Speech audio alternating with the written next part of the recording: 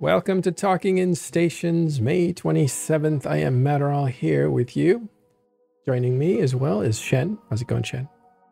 Doing well. Hello, everyone. All right, today we're going to take you through some of the headlines of what's going on, mostly in Poshfin. But today we thought we'd do what we couldn't finish yesterday, which was take a look at the markets and have a look to see just how expensive things have gotten and if the prices are still crazy and will they stay crazy. So we'll take a look at that. All right. So we just delayed a little bit so people know because Rich Richmond was being interviewed by CCP on their stream and we didn't want to jump on our TIS guy there and compete with his audience. So now that he's done, we're ready to go. And we'll start with Poshfin, actually.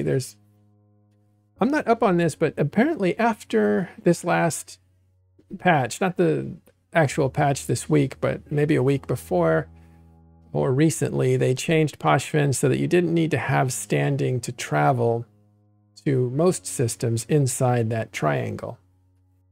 And I don't know how far back to go to Poshfin to describe it, but basically before a couple weeks ago, if you were fighting someone that was a local and had standing there with Triglavians, they could go through a gate and you couldn't if you didn't have Triglavian standing too. So Edencom, which are the enemies of Triglavian people, have different standing, the exact opposite standing. So they couldn't move around in there to pursue a fight or even to raid into a different system. And there was just a lot of problems with that. So CCP said, okay, except for the capital systems, you don't need standing anymore to move around. You still need standing for Triglavians to dock inside some of the structures in there, the NPC structures, but not to move around to go from one system to the next. And that led to a wave of attacks coming in from Edencom, who now can go in there, go into one system, and then find their way to their destination and fight or even pursue people. So that's what's been going on there. And also can see this later on in the market part as well. This has somewhat of an effect on the T2 Triglavian ship market. Yeah, let's have a look at that. Happen to have that. What are some of the things in the Triglavian market that we should look at? Some T1 Triglavian ship, especially the two materials that are special to T1 Triglavian ships. Yeah, those are, let's have a look here. Crystalline Isogen 10. Isogen 10. Yep. There it is. Oh yeah, look at that big hump and how fast it drops. Yeah, so this thing was very popular after the dev block came out, before the change came in. So you can see that big spike up. So people were trying their best to pump up as many Triglavian ships as they could at the time. So that means we can see how much they went up by price and by volume as well. So that means there will be a huge amount of stockpile that will be left over even after this change. So who knows? All right, maybe sorry, I had to step away there for a second. Oh, all good right now. Okay, did you explain why that price had dropped? Yeah, not dropped, but like why did it went up? But it dropped because now the change came in. It requires a lot more materials to build Triglavian ships. Oops. So that means it's harder to build them, and it requires a lot of the new materials, which they haven't been, I would say, properly produced on the market, and that's why it went straight down like that. But will it keep going down? I don't think so. But because this, historically speaking, the crystalline isogen is about 50K per piece. Right now it's way under that range. So yeah, undervalued. I would say after all those new materials came into stock on markets, the price of crystalline isogen will go up with as the price of those new materials goes down. Yeah, I wonder, this Isogen 10 is only used for Triglavian equipment. Is that right? Yeah, so it is used for Triglavian ships, ammos, and the guns. Yeah, but nothing else. It's not part of any new production. And also the Edencom stuff. Also the Edencom stuff, I think. Right. As well. So all the Triglavian ship storyline ships, I guess, everything related to it. Yeah, I thought the Edencom stuff was a little overpriced, so maybe this is a correction that may stay low. I don't know, but it's under what it was normally. Let's take a look at its historical. See, it's about half of what it was. You're right. Yeah, and also like the Edencom ships, the ships themselves are not that much overpriced. What's overpriced is the skill book.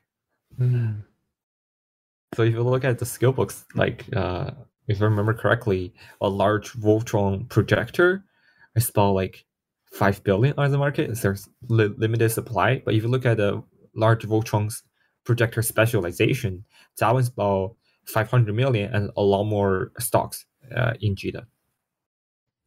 What's that called? The large Voltron special Voltron projector, I think. Yeah. Vorton. I don't know. You said it right. You said it right. I kept thinking Voltron, so I was mistyping it. But also, you have to put it in the right order. Let's go Voltron.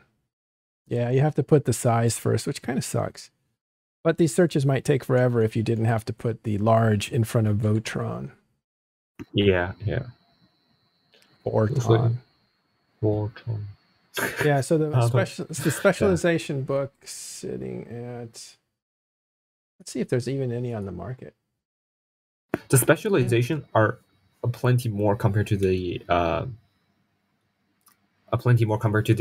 projector itself. It's interesting. So look at that. Yeah. That's a special thing. The special thing about it. Look, you have a lot more stocks, but if you look at the other one, which you only have like what, 5? Oh yeah, there's only 5, and one of them is 5 billion, and the next are 9, and it's just Wild West there. Yeah, it makes more sense if it's the other way around, right? Yeah, so maybe CCP is gonna rebalance this. Who knows?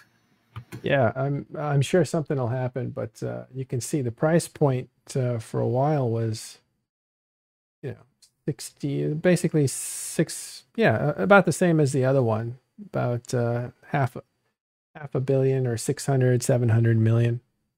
For it to jump up to 5 billion is just absurd. Yeah, either one group is picking up a lot of those, or just somehow the supply went away. Because if you look at the beginning, I think there's either an event or something like that led to a lot of stock in JITA. You see, like daily trading is very high, but as time goes on, it dropped significantly. Yeah, it shows you like there's probably some kind of, you're right, manipulation going on. And that's what you're saying. One group dominating the market, holding on to them and only releasing a few at a time, creating tremendous pressure on demand. So people start fighting each other to pay for it. Anyway, interesting.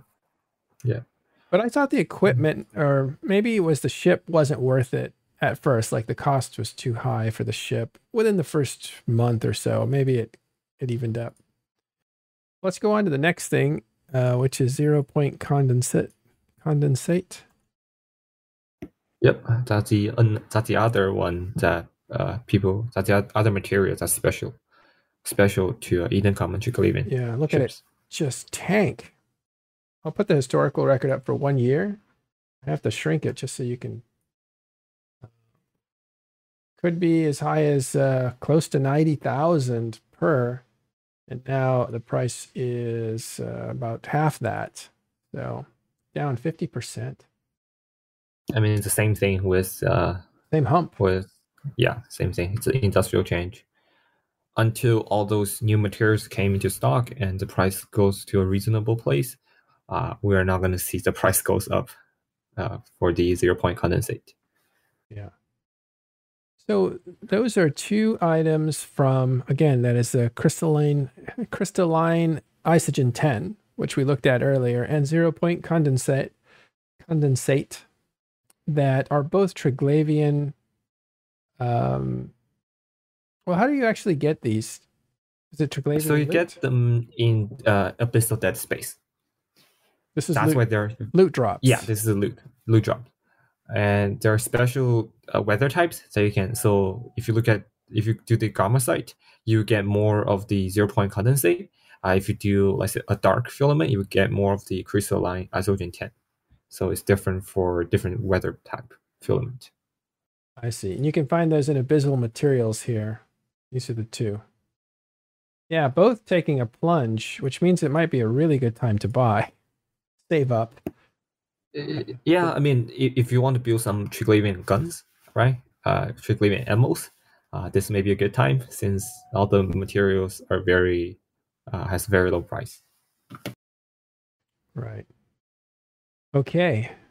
Let's go back to some news here. We'll come back to the market. I love looking at the market and talking about it too. But in Triglavian space, we have, again, Edencom moving around easily and now starting to attack Triglavian players' structures, like Strybog. Today there was a what do you call it? A hull timer. And that fight just ended in Senda.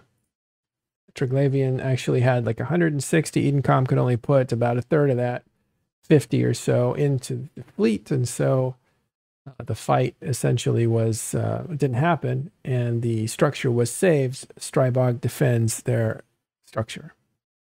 But there are timers all night tonight, or all day for the next few hours in and around Poshvin. So fights go on. All right, and in other newsy news, let's look at a battle report here for... this is back to the war in Delve. And it looks like Goonswarm got the jump on a test Chimera, and Anshar, which is a jump freighter, in CX8 TAX 6K. So that is in Delve. Let's see if we can show you that.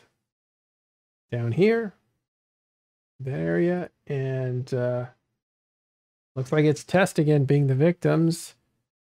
Probably that jump freighter got into trouble, and maybe the dreadnought, or actually the carrier, was jumped in to try to help it out. But once a fleet got in there, those are all bombers.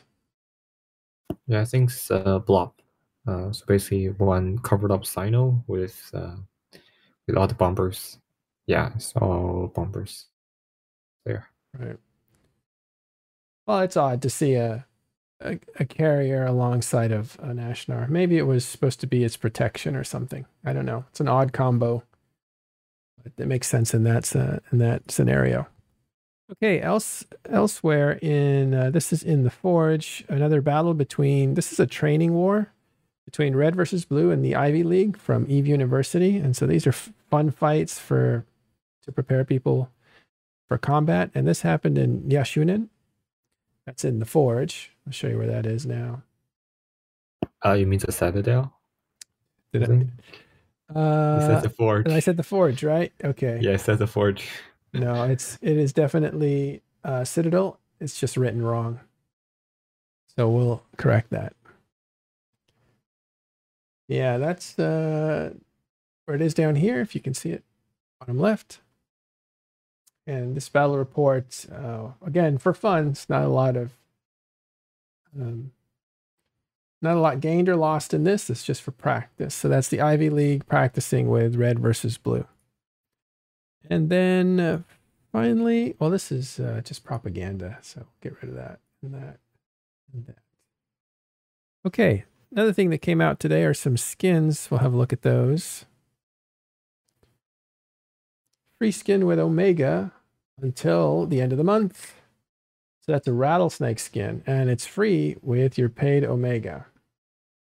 Oh, this is fun. So just to clarify, this paid Omega thing is you pay it on the website, not paying with Plex. Yeah, you have to buy a month to get that rattlesnake skin. Yep. And you have to pay for it. It can't be part of your ongoing subscription. So you have to tack on a month. All right. Yeah, that means if you pay for like this 3 months or 6 months, you get some like percent off. So that percent off right now is the fee that you pay for the rattlesnake skin. This skin is not really free. Yeah, it's not really entirely free. Skin is called King's Ransom. Let's have a look at King's Ransom skin. Actually, I think the best way is to put it here. Comes up as an item, and then we can look at the info on that item. And if you tap this icon, it'll show the skin on the ship. Oh, and my graphics are low to keep the ship from overheating, so I don't think we're going to get a beauty shot of it. Let's risk overheating. Turning up the graphics. I need more power. Okay, if we overheat and turn off, we'll be back. Let's hope that doesn't take too much out of the client. Now we have it at full graphics, and now we can see just how beautiful the skin is. It's really quite nice. Metallic looking with black and red on the tips. And that stinger on the scorpion has a little bit of design to it, which is really cool. You mean the head of the rattlesnake? I call it the stinger. Well, it is a rattlesnake, right? But this is a scorpion body. Yeah, but yeah, it depends on the way you look at it. You're right. They're right. That would be the head if it's a rattlesnake. Okay. All right. Let's. So that's what's going on there. Let's go back to lower settings so we don't die. Thank you. Okay. So that's what you can get if you subscribe for a character this month. You have until the end of the month to get that skin. They're throwing it in with a purchase of a month, which I believe if you hit buy today, I believe that's full $15, isn't it, for the US market? Yeah, it is. Yeah. Is that the regular price? I don't know. I thought it was $20 if you buy 1 month. I think that's the regular price. That's the regular price if you subscribe. But if you were to buy, if you subscribe, yeah, I don't know if that's. I mean, you're buying a month of Omega. You're not buying Plex. I think for Plex it's $20.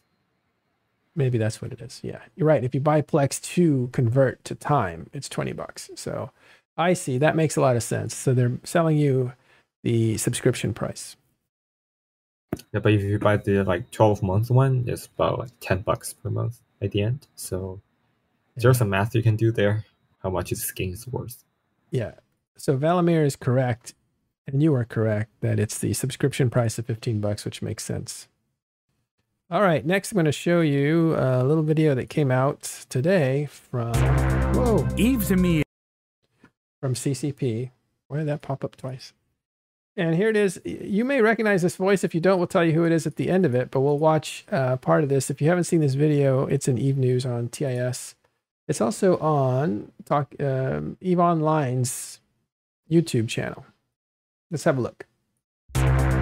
Eve to me is basically freedom. It's a giant open universe where you can do whatever you want. You can have really relaxed, slow-paced stuff where you can take it easy. Or you could be on the edge of your seat, shaking, making split-second decisions. This is Eve. You know, it's a crazy universe where anything can happen, and however you want to do it, go for it. I would describe myself as a kind of a freedom fighter. My very first character was a Minotaur character because they just seemed like the coolest, most brutal people, and I was like, I want to be that guy. I started out doing the missions in HiSec, and I want to be on the side of the people who are fighting against the oppression, against the bad guys. And once I learned that you can basically help them and fight the other factions, that was, that's all I wanted to do.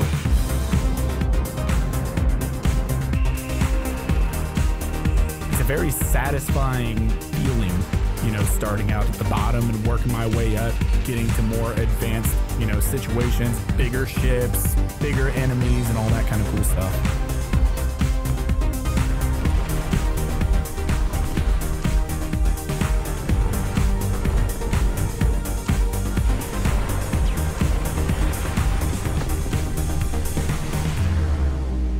The ship that I wanted to sit in more than anything was the Paladin, which is the Amarian Marauder. It was red and gold, and it had the lasers, and it, massive firepower, incredible capabilities, and I wanted to sit in that thing. I wanted to fly. I wanted to undock. It's like a project, and you're kind of putting the pieces together by getting the skills ready for the ship and all the modules. You've got to get the money to afford it. You've got a dream that you want, and that ship basically is the dream. And once you finally get into it, there's no greater feeling. I was love struck when I sat in that thing and undocked, and with that ship I could take on anything.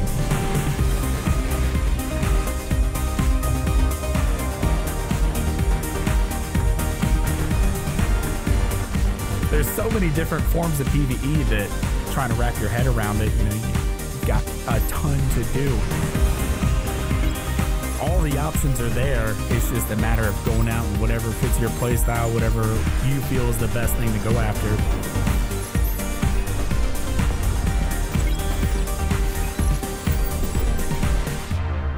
Basically just jump into whatever catches your attention. It's a huge universe. There's a lot in it. Get out there and try it.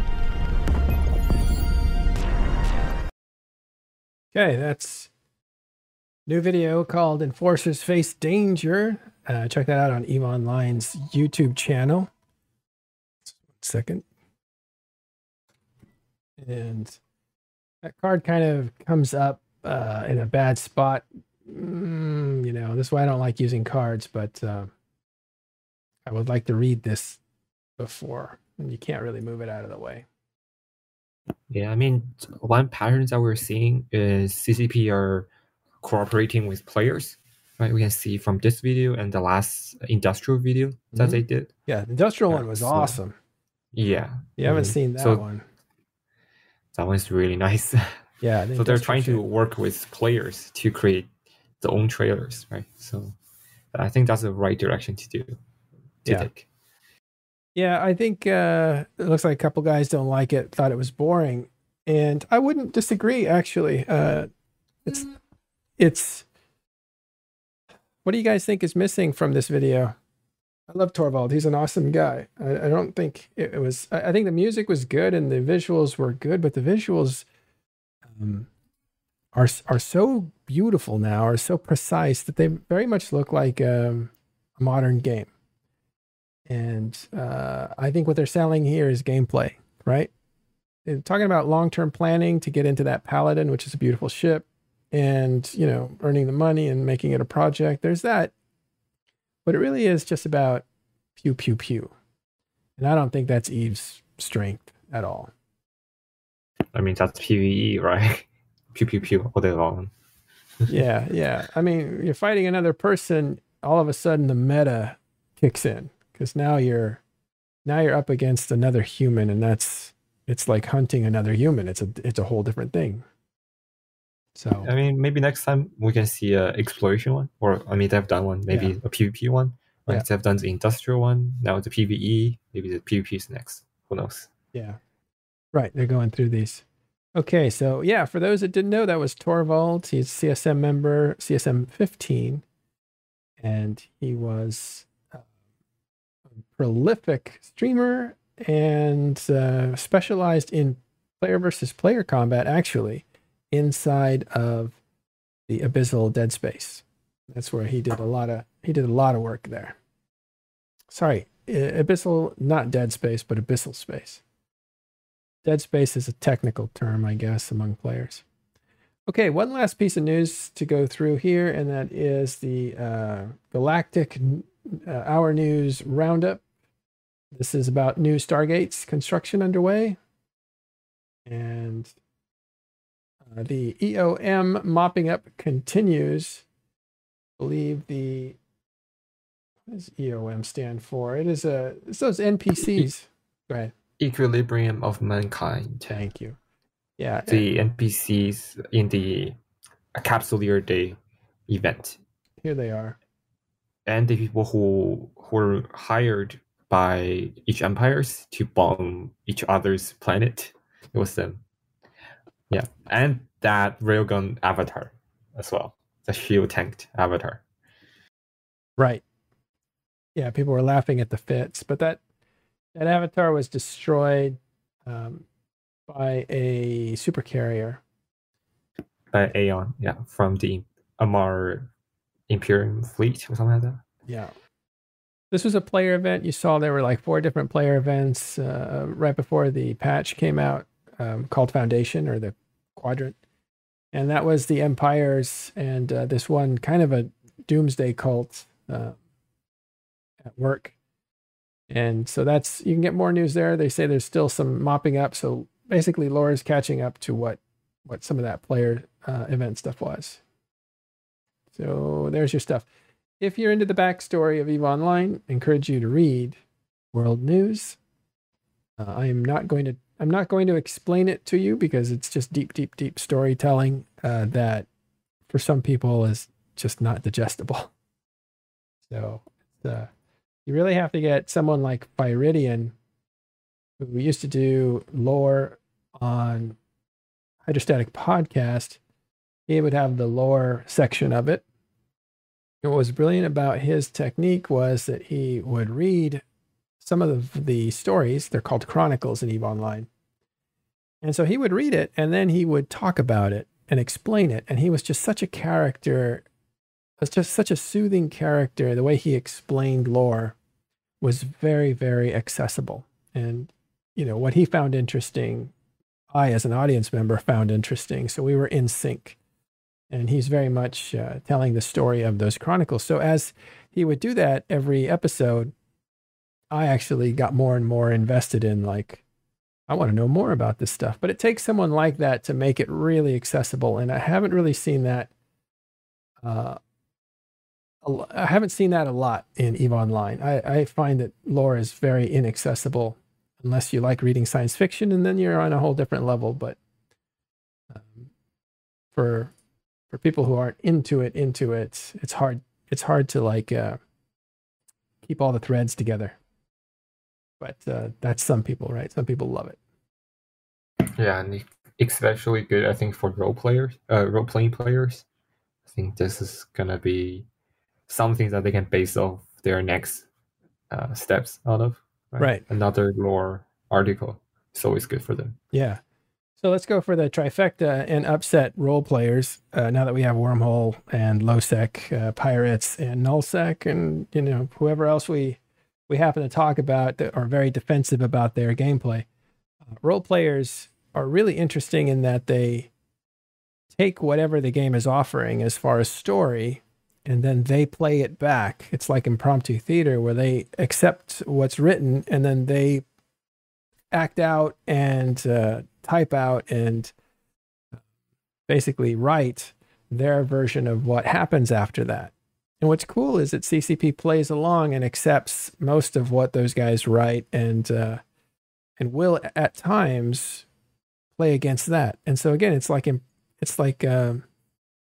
impromptu theater?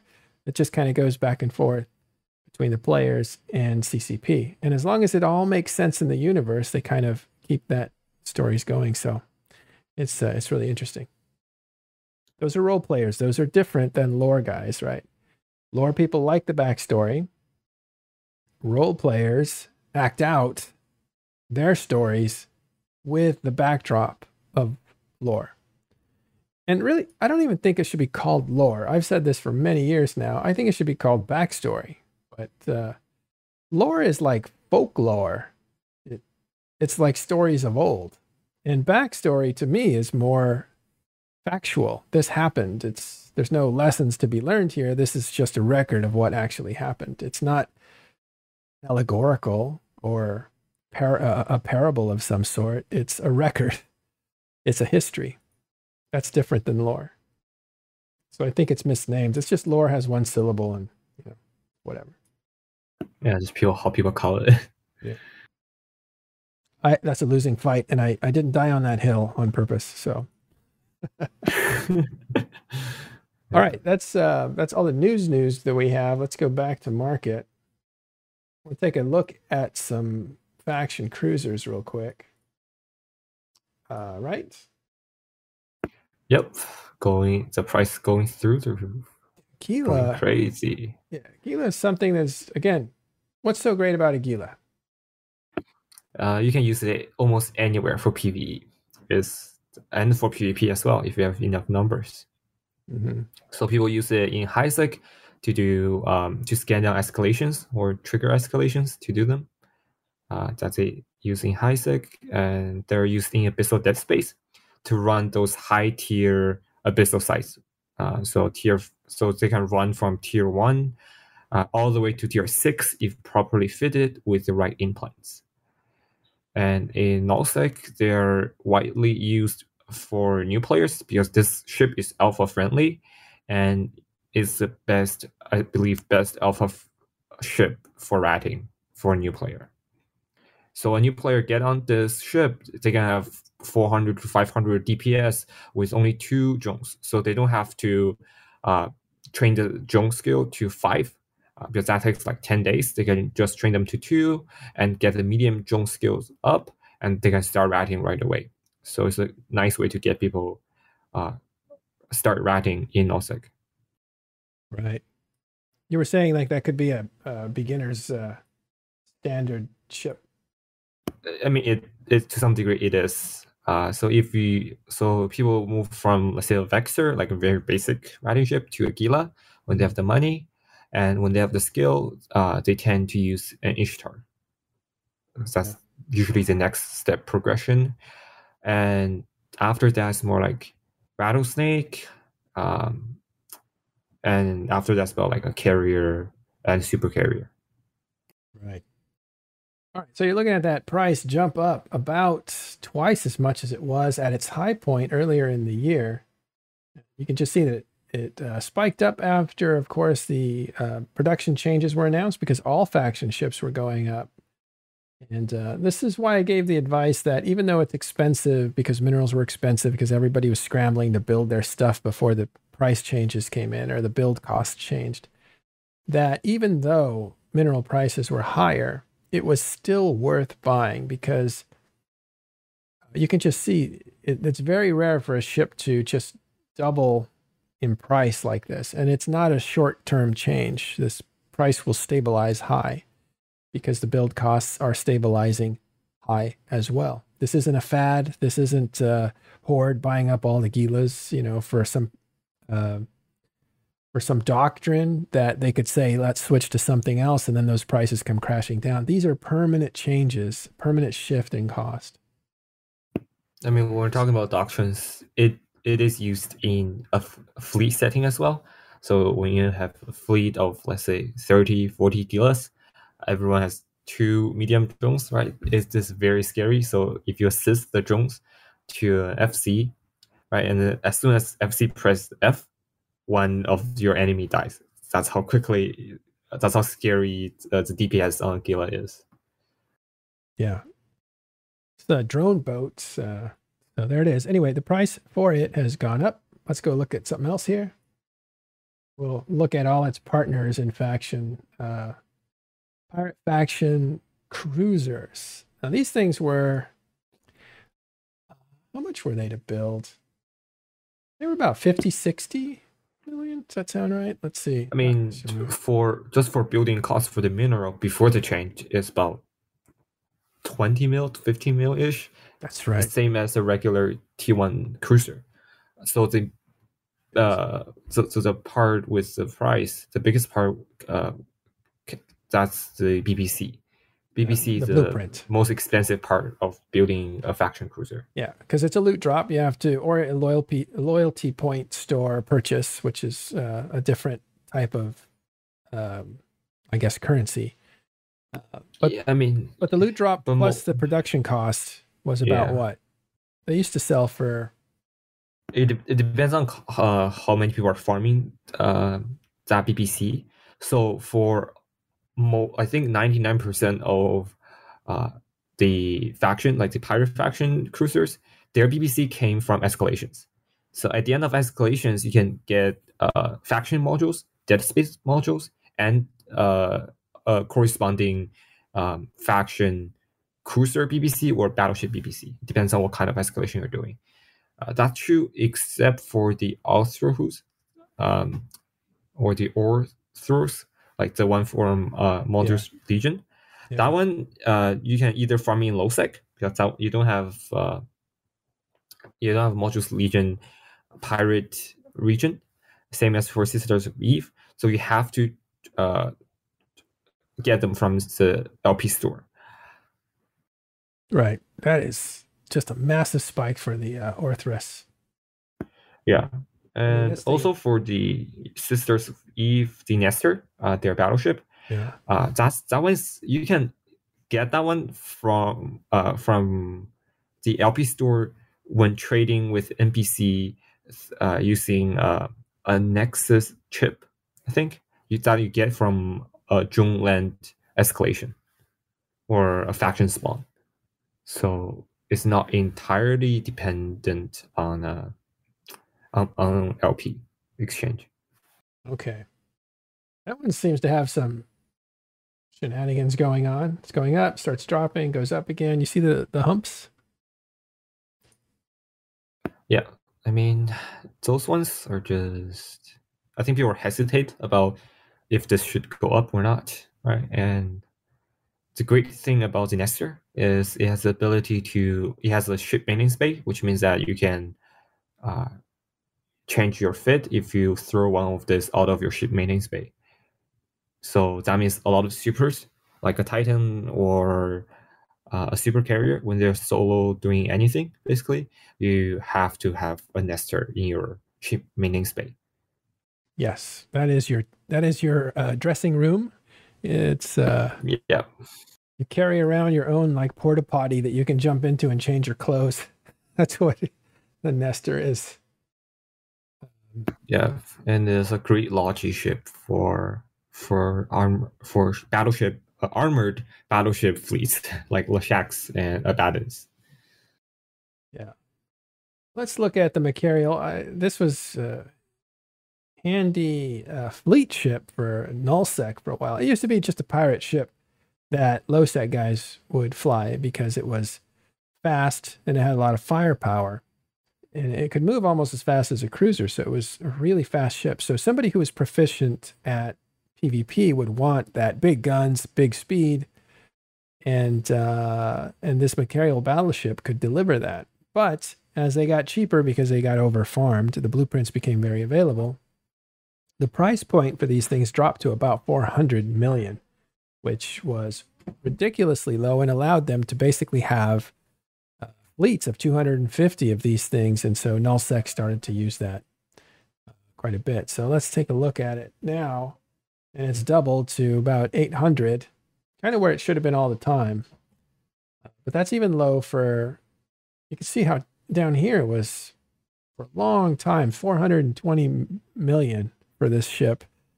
And that's just 100 million over a normal battleship for a long time. It's just basically straight and then goes up and then evens out. Yeah. Anytime like I was in Omis, so that was also a part of Angel Pirate region. When you get a Machariel blueprint, is one of the worst loot drop you can get from escalations. Like the best one to get is the Dead Space modules. Yeah, nobody wanted them. They're just like water.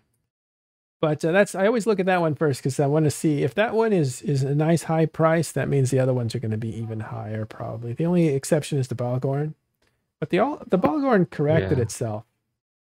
I mean, still low right now. The Balgorn. Yeah, the Balgorn was just way over farmed because it was in Imperium space, and these things were going for 80 million for the blueprint, right? Like at least the Machariel, the build cost for a faction battleship was 120 million at one point, right? All of them, 120 million.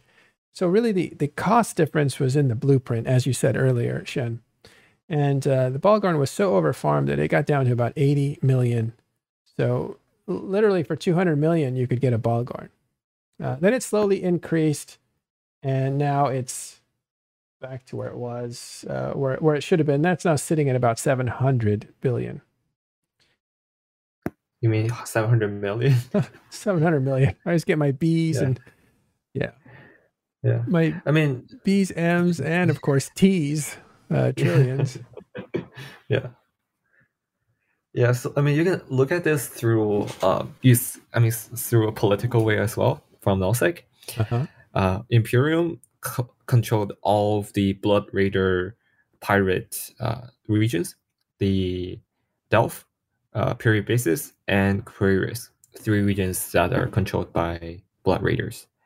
But from them, the Battleground BBC went. The price of Battleground BBC went down like crazy. It was like 60 million per BBC. It was nothing.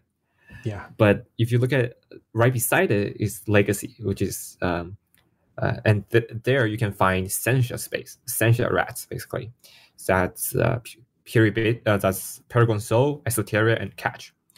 So, but if you look at the BBC price for the Nightmare, right? Mm-hmm. The Nightmare's price stabilized. It didn't crash like the Battleground did. Part of the thing is Test and I think Brave doing it together. I think it's mainly Test, where they have a Nightmare fleet. What they did is they disallowed anyone to export, I think, or only with limited amount. So that means and Providence, maybe and Providence, but Providence was fought over and over, so we couldn't really farm in Providence. For the past few months, past year or so. Mm-hmm. So that means they had to control and so Test took control over the export for the Nightmare BBC, which means that the price couldn't crash that much. And there's a constant need for those BBC as well, because they have a fleet. They need to reship every once in a while. Right. The Nightmare has always been a pricey proposition, actually. In that in Providence, if you brought out a Nightmare fleet, NC Dot would jump on you with super caps. Like that was good enough to eat with a super cap. Like normally you don't bring out super caps to fight battleships. It's just not worth it. Why would you do that? But because of those expensive kill mails, whenever Pravi would bring out Nightmares, Vince would just drop the hammer. And and Test actually had Nightmare fleets, and they recently said they're not going to be using Nightmares anymore. They've just become too expensive. And you can see here, they're actually hitting a 1.3 billion. I mean, also they move out of Esoteria and Paragon Soul, right? So they don't have the supply anymore. So supply is down. Yes, they don't have a natural supply. Supply is down for everybody, and price is up. For us, it's not. we have took over Esoteria. Get busy, you guys. That's you, right? We are busy farming escalations. That's you guys, right? Army of Mango. Yeah. I mean, Catch is kind of chaotic, but we're farming like crazy. Especially after campers are gone. It's you mean the AFK campers, the club campers? Yeah, 1490. Yeah. You already built those mobile. What are they? Mobile. What are they called? A mobile observatory. Observatory. Thank you. Yeah. So, I mean, it's not here yet, but the fact that you have an option in the future, that's already scary enough. Yeah. It'd be interesting to watch what you guys do, see if it goes out of control, but you're motivated. I mean, our Nightmare fleet kind of got slotted in Faith of Ballas by Fraternity, so we're trying to rebuild, but yeah. Yeah. All right, so Vindicators, I like Vindicators. They're not, I don't think they're used that much. They have good web powers. Actually, let me double check that. Yeah, they're webbing ships. That's how they were used. Usually, sometimes in tournaments, you'd see them. And then you could really see how they were used in small game. But Vindies were webbing ships. Galente, I like the Rattlesnake. For some reason, I used to build a lot of these. I don't remember why. I think they were in the sweet spot for faction. Now they are back. I think the reason I liked Rattlesnakes is because we'll see their history. this is coming down from about close to $1 billion. So they were close to $1 billion way back 2 years ago when they were really popular with wormholers at a certain point. Then they dropped way down. And now with the changes for production value, you can see they're going right back up to where they were at their heyday, which is about 900 billion. Let's check that here. Check their current price. Yeah, 950 million. We don't know if they're going to settle there because a lot of factors are pushing on these faction ship hulls. So they may actually go a little higher, a little lower. It depends on people's purchasing them off the LP store as opposed to building them. But the build costs alone are at about, and again, build costs will fluctuate because the ingredients in building will fluctuate. So you can't really say with any certainty, but we expected them to sit between where they're at now, 900 and 1.3 billion. So we'll see. I mean, for the price of so when we're talking about a building cost for faction battleship, you just need to look at a T1 battleship. The average price for the T1 battleships is the building cost for a faction battleship. That's at least the way that I look at it. All right. Because generally speaking, they cost the same, similar. But right now with the new change, I think faction battleships require a little bit more extra, like the new materials, than the regular T1 variants. Quite a bit more, actually. Quite a bit more. Yeah, so it may fluctuate. Yeah, I think we were looking at their build costs with the market prices after the hysteria started. So they may not have been true, but there's like 1.1, 1.2 billion just to build it. That's without the blueprint. Yeah, but I think a lot of them is stockpiles from earlier on. Well, that might be what's keeping the price down right now, I think. Yeah, I mean, people are... the easiest way to check that is if you check the industry page or the window for a faction battleship and you right click finding contracts. That's when you can see I mean, that's the primary way people buy BPC on the open market. So let me demonstrate that for people. There's a little, if you don't know this, you can go from the market to look at the contracts to look at the build cost rather quickly if you know which buttons to hit. So if you're looking at the market here, you want to bring up information on this ship. And in the top left, there's a little burger menu, the very top left. And you can say view in contracts or find in contracts. And when you do that, it'll bring up a search in the contracts area for Rattlesnake. Rattlesnake BPC. Wait. Oh, yeah, let me do that. Hold on a second. Yeah, so that's the Rattlesnake ship in contracts, which is, you don't need to look at that because you're looking at the market price. But again, let's bring up info. And this is how you get there. Under this info panel, if you go to industry, there's the blueprint as part of the ingredients to this. And that, if you click on that and say find in contracts, will take you to the BPC contracts for it. And so they're at 150 million. That is quite a bit lower. That is really low. They were at 400 million. I remember before. I bought mine like 300 million when I bought the Rattlesnake BPC. Yeah. I knew that was weird back then. I knew this was going to be an issue before. I thought, well, look, if the build costs go up, are you really going to tack on 400 million more on top of a 1.2 billion build? Or are people going to have to sell Rattlesnake blueprints cheaper? And I think we have our answer. People are going to have to sell cheaper. So if you were sitting on blueprints that you bought before building them, you are out 75% of your money. So if I bought a $400 million blueprint for a Rattlesnake and said, I don't want to build it right now because the material costs are too high, and you waited, now you can't get rid of that at 400 million. Now you're going to get rid of it at 150 million. So you lost money.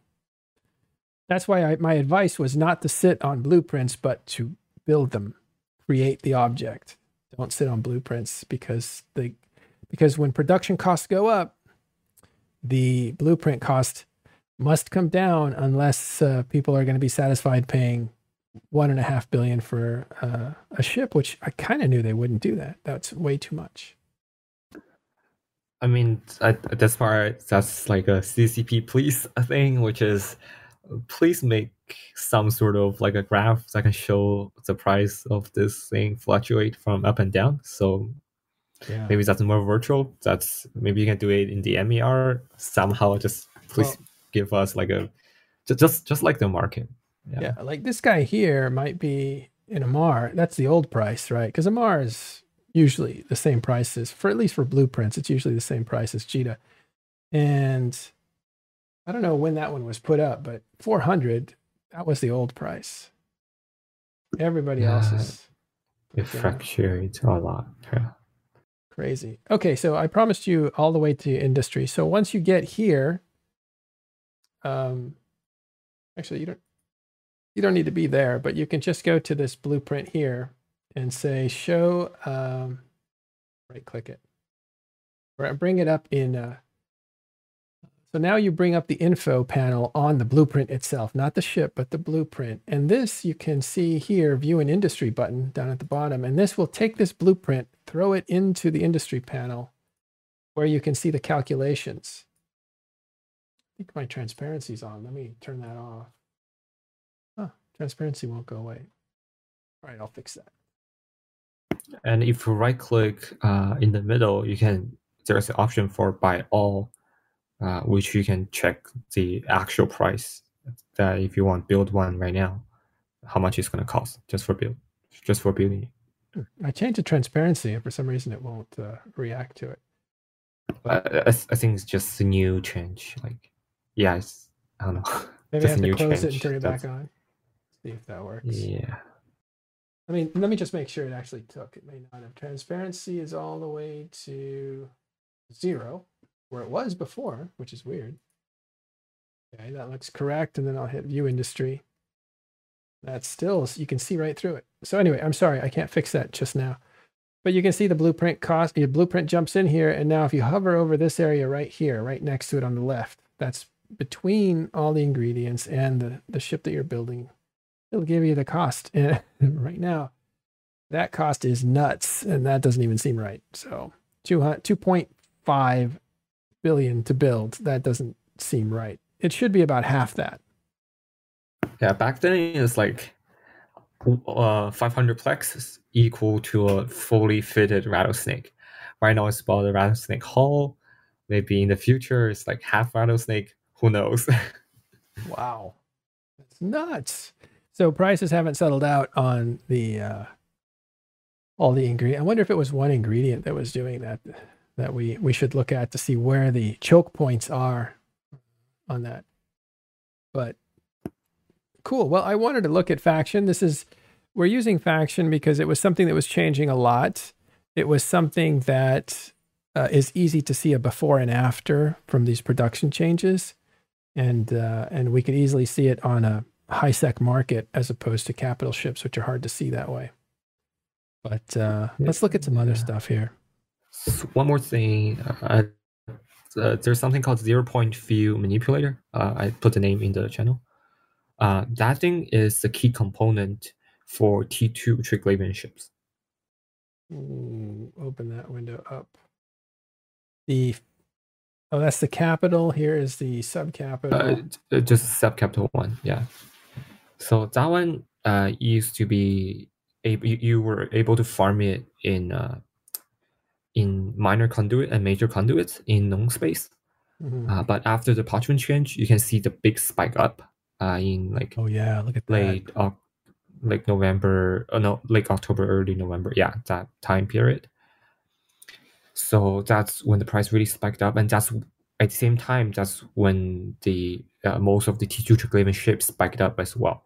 So this is the main. So this took a big part of the T2 Triglavian ship cost. But right now you can see at the end that the price is somewhat going down, right? At the end of at the beginning of May, it's drifting down. My explanation for this is the fact that gates are opening up, and Triglavian space, the parchment region is became more and more available. So maybe this is a sign that T2 Dragon ships can be widely used at some point. You think they'll do that? I mean, for a lot of wormhole people, this the Ikitursa, that one is already widely used. But right now, like Ikitursa right now is like 800 mil, which is crazy for T2 cruiser, right? Yeah. Yeah, but if you look at a T2 cruiser right now, a T2 Triglavian cruiser or battle cruiser, a destroyer, so the Nurgle, the Dragor, the Ikitursa, or the Zarma, so 4 T2 Triglavian ships. If you look at their price is not going down. And my suspicion to that is the T1 base ship is very, very expensive right now. The price of T1 base ship is going up like crazy. So until the T1 ship can stabilize, and at the same time that the 0 point fuel manipulator can go down enough, that's when we can see the Ikitursa and the other ships can go down in price. I see. That's the Triglavian hack heavy assault cruiser. Yeah. Kikamura is a frigate, right? Yeah, that's a destroyer. No, Kikamura is a T1 destroyer. Yeah, the Dragor, I think, that one. I bought some stuff. Let me see what that was. There's the Kikimura. Oh, it's nothing. Just one. I mean, Kikimura is going up as well. Everything's I think I just wanted to have like one of these things so I could look at the price quickly. I thought I had a bunch. I mean, I built one for myself. It's kind of cool. Yeah, a little. Well, they were going really cheap right before the change happened. Again, you buy the blueprint and you could build it with just a few minerals, and it was just super simple. Yeah, I mean, people who say Mataro doesn't play Eve, look at the screen right now, right? That's the evidence. Yeah, I do play Eve, but I just play investments. I log in, I look at things. Yeah, it's a different game, and I'm not a short-term day trader either. I don't bother with that. I look at long-term changes, long-term design patterns, and good bets, sure bets. And Caleb does the same stuff. He gets into really interesting financial market stuff, but I'm kind of a lazy investor where I just look at sure things that I think are going to happen. And I explained in an episode what to look for when you're wanting to do long-term investments. I don't know if you guys saw that episode. For those that didn't, we should probably just do a trade show so we could talk about these things and put out as much information as we know, because financial guys don't want to tell other people how to succeed on the market, because then they're you're training your competition, which is going to ruin your prices. But we don't care about that. We care about giving you the insights on how to perform better in the game. Yeah, actually, we're going to have a trade show, and we're going to call it, because it's going to be hosted by Rich Richmond, Get Rich. Yeah, and that plays all kinds of ways. But anyway, how you look for long-term, for me, the way I do it is for long-term investments is I look at the way the universe is being shaped. So if I see people complaining about, and this is a real world example that happened about 3 years ago, people were complaining about faction battleships just being everywhere, the Machariel especially. And people didn't like them. They thought they were unbalanced, and they ruined, that they fit a niche that kind of blocked out a bunch of battleships and other things. So people weren't happy that faction battleships were so cheap and so around. And CSM reflects that, because CSM basically just wants to get elected, so they'll do whatever the players are shouting about. But some of them are super hyper intelligent and know something's out of whack. And so those guys will tell CCP, you've got to raise the prices on faction battleships. And so then I have to think there's pressure on CCP to fix something that's obviously irritating a lot of people. And it's pervasive. It's gone on for months now. And so I think, should I buy a bunch of blueprints, or should I buy a bunch of actual ships. Which way do I go? And here's the trick. CCP will never just fix it one way. They'll try to fix it 2 or 3 different ways. So what they did with faction battleships is that they adjusted, I think they adjusted the loot drop. I don't remember. So those are going to become more rare. But then they also increased the build cost. And the cool thing was that time they gave a warning and said in 2 weeks, the build cost for faction battleships will go up by 80 million from 120 to like maybe 60 million, 120 to like 180 million. And so at that point, if you're sitting on a bunch of blueprints for faction battleships, you need to convert those into actual ships because you need to get that build cost at the 120 rate. And everybody else that waits is going to have to build it at 180. And so they're not going to make as much profit. So that was the real trick, is trying to figure out, like, do I hold on to the blueprint? Does the rarity of the blueprint go up? Therefore, the blueprint costs go up. Therefore, I don't have to spend the money building stuff and work on the inventory problems that come with that because you know, moving them around or whatever. And that's the kind of stuff you have to look at. So the point that I'm getting at is simply watch what players are talking about, watch the market, understand what influences what, and start to head off change before CCP actually announces it. Now, here's one thing I didn't do. I had a bunch of Marauders recently, and I bought them off the where did I buy those? They were really hot property when Hypernet came out, right? Freighters and Marauders. So I bought a lot of jump freighters, a lot of Marauders. Why? Jump freighters and Marauders are Tech 2, and they're big ships, and they absorb a lot of Tech 2 materials. And so it's the final product for a lot of moon minerals. So I invest in those because they sop up a lot of value, because of the moon minerals going up in value will push everything created by moon minerals higher. And the bigger the thing that's created by moon minerals, the higher it will go. So jump freighters and Marauders were doing really well. And so I would sell them on the Hypernet, because people want to get those ships, but they're just out of their price range. So if somebody buys a ticket for 300 million and they win it, they'll be happy because they didn't spend the full 1.1 billion that it was worth. Anyway, all that is how I made money on those things. And then I held on to them because their price just sagged after Hypernet kind of lost interest, and they got down to like $1 billion or something.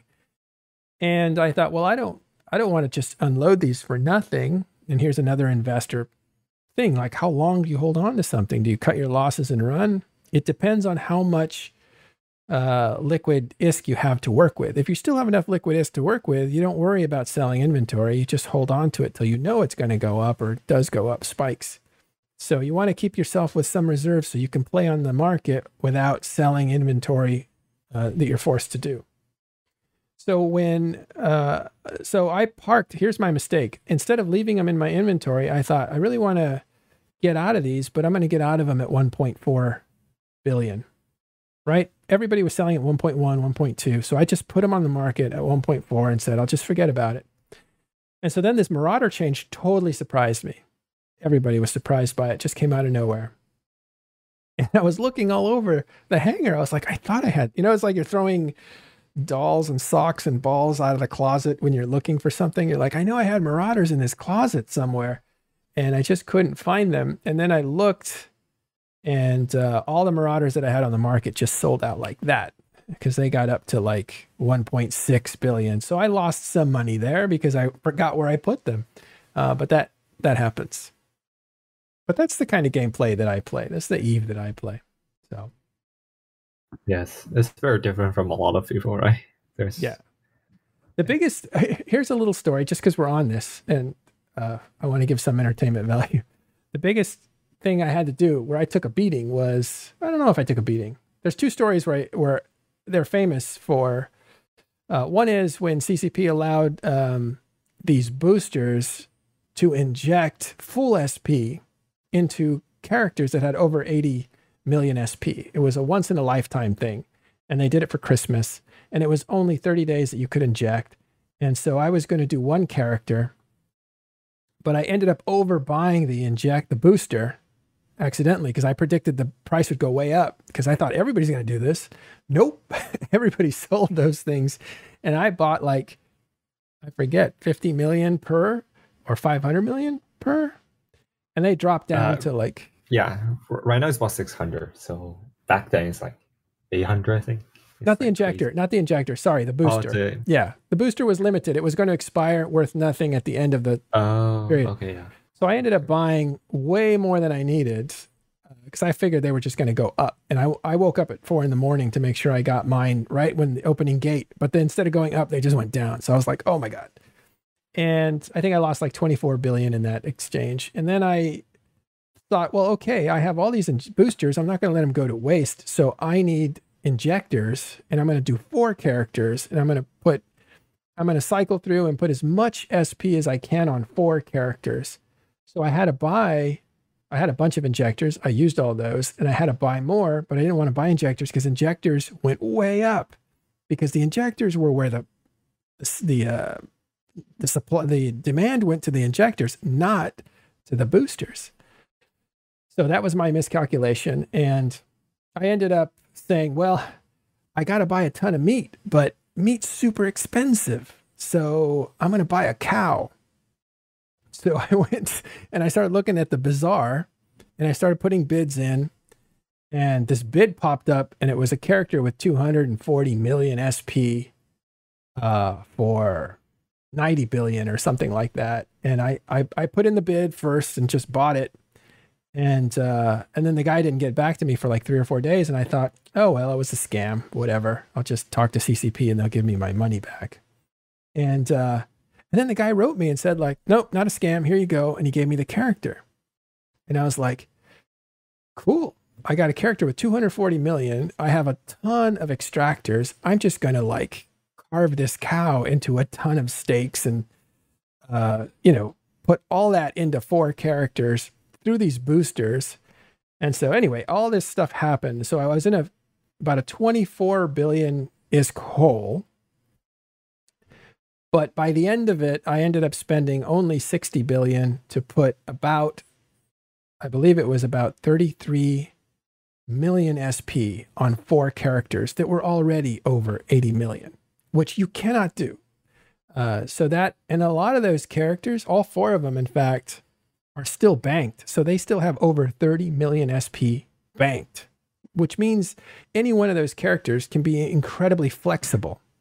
I leave it that way in case I sell the character, then that becomes a selling point. Not only do you get all this SP, but you have 30 million banked, or now, more than that, on this character. And if I ever sell the characters, they will be very valuable because they're very flexible.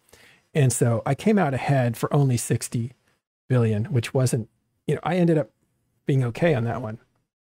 All right. So that's the Christmas story. I did that all live on the daily shows, actually. And then the last story was the Keepstar, right? Like I was the owner of the Onanen Keepstar, and Goonswarm was going to destroy it. And so I negotiated a deal to just, take it down. So they let me do that because I was working for INN at the time. So I negotiated with Matani and Asher, and they said, okay, we won't destroy you, but, take it down because we can't just let you leave it. So I was like, okay, well, we'll do that. And so I took it down. And at the same time, somebody was building Keepstars that I had committed to buy their Keepstar. So I ended up buying the Keepstar, but in order to buy the Keepstar, that's it. I had to liquidate a bunch of Plex, and I lost the money on that because I was selling lower than I bought, or about the same. So I didn't make any money. But then I had 2 Keepstars, and that allowed me to sell the first one, which was the Onanen Keepstar. I confirmed to Vili and ProGod. They were on the show and they were looking for a Keepstar in HiSec. So I said, I have one. And they're like, do you have it handy? And I was like, a few jumps away. And they're like, let's make a deal. So ProGod arranged it, or he said, yeah, talk to Vili. Vili's the one that came in and bought it and did all the work and all that stuff. And so I sold it to them, and they put it up as the Tranquility Trade Tower. So that Keepstar used to be the Onanen Keepstar, which I used to own. And so I unloaded that one, and then I I believe they bought 2 Keepstars off me for the same price. And so I lost money on the Plex conversion in order to buy a Keepstar, but I made money on the sale by far. I won't tell you how much it was, but it was Pandemic Legion was saying, hey, we'll buy that Keepstar off you for 140 billion. At this point, they were worth like 185 to build, but they were selling for 210. And so I sold it by not selling to them. I told them to fuck off, basically. By not selling to them and waiting, I was able to be ready to go when Test needed something immediately, and I was able to supply that. And so the price point was super high. Yeah, in some sense, it is my fault that they have a trade tower there. The funny thing is I sold them the whole freighter and the Keepstar, and the freighter is called TIS Special, something like that. I don't even know why it's called that. But that little freighter has now gone around Eve and put down something like 7 or 8 or 9 Keepstars. Legacy Space, it's still alive and it has a great story because I think it's probably put down lion's share of Keepstars that aren't Goonswarm Keepstars. That one little freighter. But all that to say, right moment, right time, having the right supply and not doing that. And here's the problem with all that. Like this doesn't mean I'm a good investor. It just means that I had the right patience. But had I said, Billy, I don't want the amount that you're going to give me. I want half the amount in cash, but I want a percentage of whatever you're doing. I want, 3% of whatever you're doing. If I had done that, I would be like way, way better off than I was just selling it outright. So I didn't have the vision to think that Tranquility Trade Tower was even going to work. I think because ProGod had done the HyperNet Gentlemen's Club, and that had failed miserably, where they tried to sell a state issue Raven for $4 trillion, and they ended up taking like a 250 billion ISK bath on the on the course. So I wasn't sure that what ProGod was doing was going to work. I think I just didn't understand what they were trying to do. I thought it was just they were just showing some power by dropping a Keepstar and all that, but I did not see the vision that Billy saw. And if I had, I would be in a much different place because that would be income that could just be relied upon, and I would have funded TIS in a completely different way. It would have been a whole different world. So there's a few little stories for you.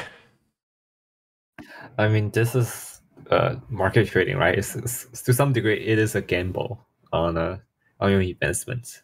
So, I mean, that's the reason why I don't do it myself. It's too much risk for me. I would rather it's less risk, I guess, in NOSEC, just chill out and rad sometimes. It's a different play style for sure. Yeah, you know how they say don't fly what you can't afford to lose? It kind of works in the market too. Don't spend what you can't afford to lose because it may not hit zero, but you may take a huge bath on it. So always have a percentage of a good size percentage. Like the sad part about holding liquid ISK, right, that you can act with, is that it makes no money. Usually it just goes down in price. There used to be a whole thing like you put it in Plex. That way it's at least accruing value because Plex was always going up. And then when you need cash, you would dump the Plex into cash and then sell and stuff. And that's what I was doing when I bought that second Keepstar, and it burned me. So it wasn't a foolproof plan. But you always want a percentage enough that you can act with, but you want to be invested in stuff so that it's doing something. It's expanding, making money. So you always want your money making money, but you always want to have a little reserve to act with in case a good opportunity pops up. And that's kind of how the strategy part of the market works for long-term investment. Okay. I'm tired, Shen. What should we do? Let's go. Let's finish up, and we'll send you to someone else, and we will just come back tomorrow for a lounge Friday where we can just sit back and talk about whatever happened during the week. All right. Yep. Sounds good. All right. Thanks, everyone, for hanging out with us. Thank you, Shen, for talking us through the market. And we will see you next time on Talking in Stations.